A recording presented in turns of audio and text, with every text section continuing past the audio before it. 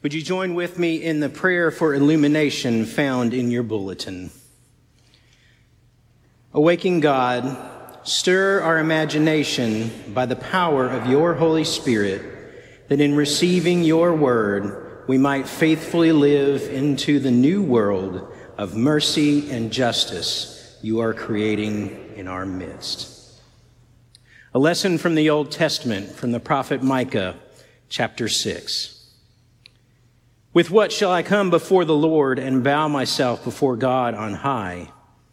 Shall I come before him with burnt offerings, with calves a year old?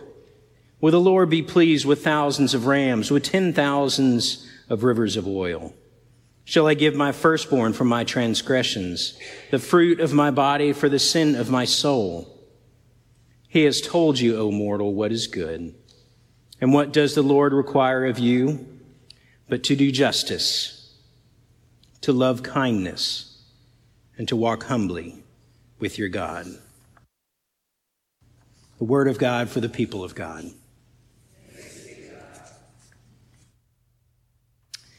Today we find ourselves at the beginning of a journey. The season of Lent is a time when we walk with Christ to the cross. We enter a period of self-reflection as we look upon our contributions to the sin that put Christ on the cross. This 40-day period mirrors the wilderness experience Jesus had at the beginning of his ministry, where he fasted, prayed, and was tempted. This retreat took him from his surroundings to prepare him for the long haul of his ministry and gives us an example of how our faith can be renewed in light of the upcoming celebration of Easter. During this time of year, we attempt to be more intentional in our faith journey by putting aside things that distract us from God's voice or take on practices that help us connect with God more clearly. The question that comes up for us is, what is that thing?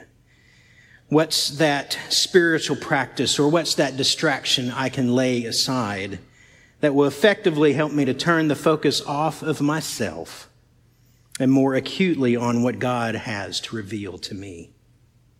What can I do that will help me celebrate the joy of Easter with a greater sense of what Christ did for us those many years ago?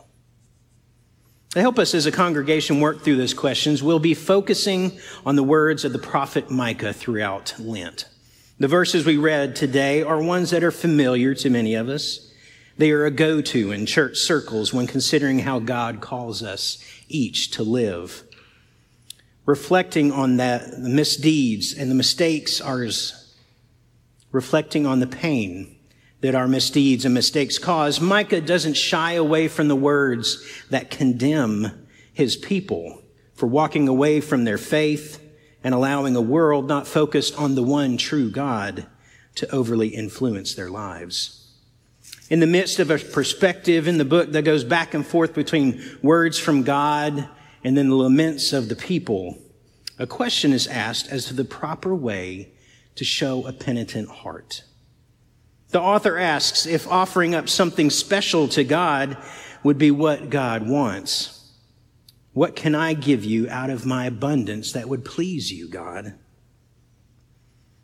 But the answer that is given is one that challenges us to turn the focus away from ourselves, away from seeking a way to make our place right in the eyes of God, and onto a path of considering others.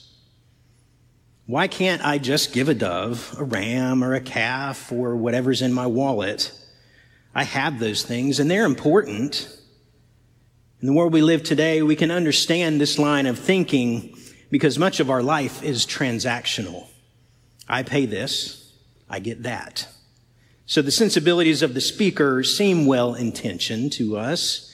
Why not just make an offering out of the abundance that we have, or even go broke trying to make our penance? If I'm doing the right thing, a good outcome should come, right? The answer to this question, why can't we do that? It's because transactional faith does not change us. In order to be truly changed and become what God has created us to be, we need to turn our focus to the outside. The things we do that cause our distance from God and the pain in our lives also affect others. Micah is challenging us to see that by urging us to turn our attention outward in order to focus on others and, most importantly, to focus on God. The seeking or doing of justice, the loving kindness or mercy, depending on how you read it, and walking humbly are actions that force us to put ourselves at the back of the line. They force us away from a transactional state of mind to a more incarnational way of living. It gives us a viewpoint of our interconnectedness as humanity, helping us to consider how our actions affect others. And what better way to do that than by trying to affect positive outcomes, positive change in the lives of others. One of the most impactful stories I have heard in the last few years is told by Francois Clemens about his relationship with Fred Rogers, who we know from Mr. Rogers' Neighborhood. Francois Clemens played the part of Officer Clemens on the show for 25 years. As the show was just getting off the ground, Fred asked Francois to come in 1968 to play the role of Officer Clemens. At first, Francois was very, shall we say, apprehensive. In the day and age we find ourselves in the 60s, an African American in a children's program was something to consider and step back and pause. What he was being asked to do was no small thing. He ultimately decided to take the part in the show and became the first African American actor to have a recurring role on a children's television series. During one particular episode, Mr. Rogers invites Officer Clemens, who is coming by for a visit, to rest his feet with him and to share a kiddie pool with him. You don't have to look very deep in the history books to learn about the tension segregation created around the sharing of pools. You can start to see what Mr. Rogers is doing in this moment. He's inviting an African American man to share the joy of a cool pool of water with him. After a brief conversation about enjoying a time of rest, and as they're coming to the end of their encounter, Mr. Rogers proceeds to dry the feet of Officer Clemens. Mr. Rogers, an ordained Presbyterian minister, knows the significance of washing someone's feet. The simple act of sharing a pool and caring for another by washing their feet gives us a glimpse of what Micah is calling us to do, to justice, to kindness, to humility. This is how God lived among us through Christ.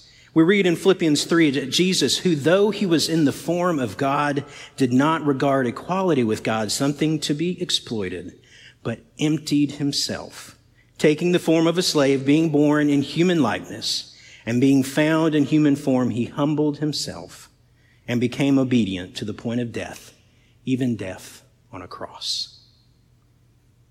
What would it look like for that to be true of us? Today, we'll take the mark of death on our forehead. It's a reminder of the finitude of our lives here on earth. It's a reminder of the scriptures that call us to sackcloth and ashes in order to humbly reflect on our sin, the ways we have missed the mark and brought about hardship in our lives and the lives of others, and the ways we have failed to be an obedient church.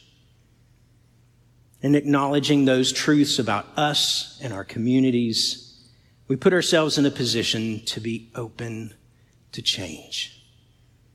When we name the certainties of death and our predilection to fail, we begin to understand who we are in relation to God and our need for God's graceful work in our lives. So what does the Lord require of us? To act justly, to love mercy, and walk humbly with God. Would you pray with me?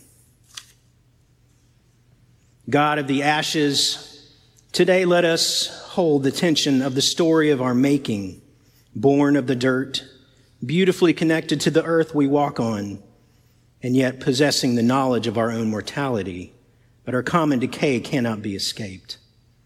As we begin Lent, help us become honest about the ways our societies and selfhoods are marred by injustice, cruelty, neglect, and greed.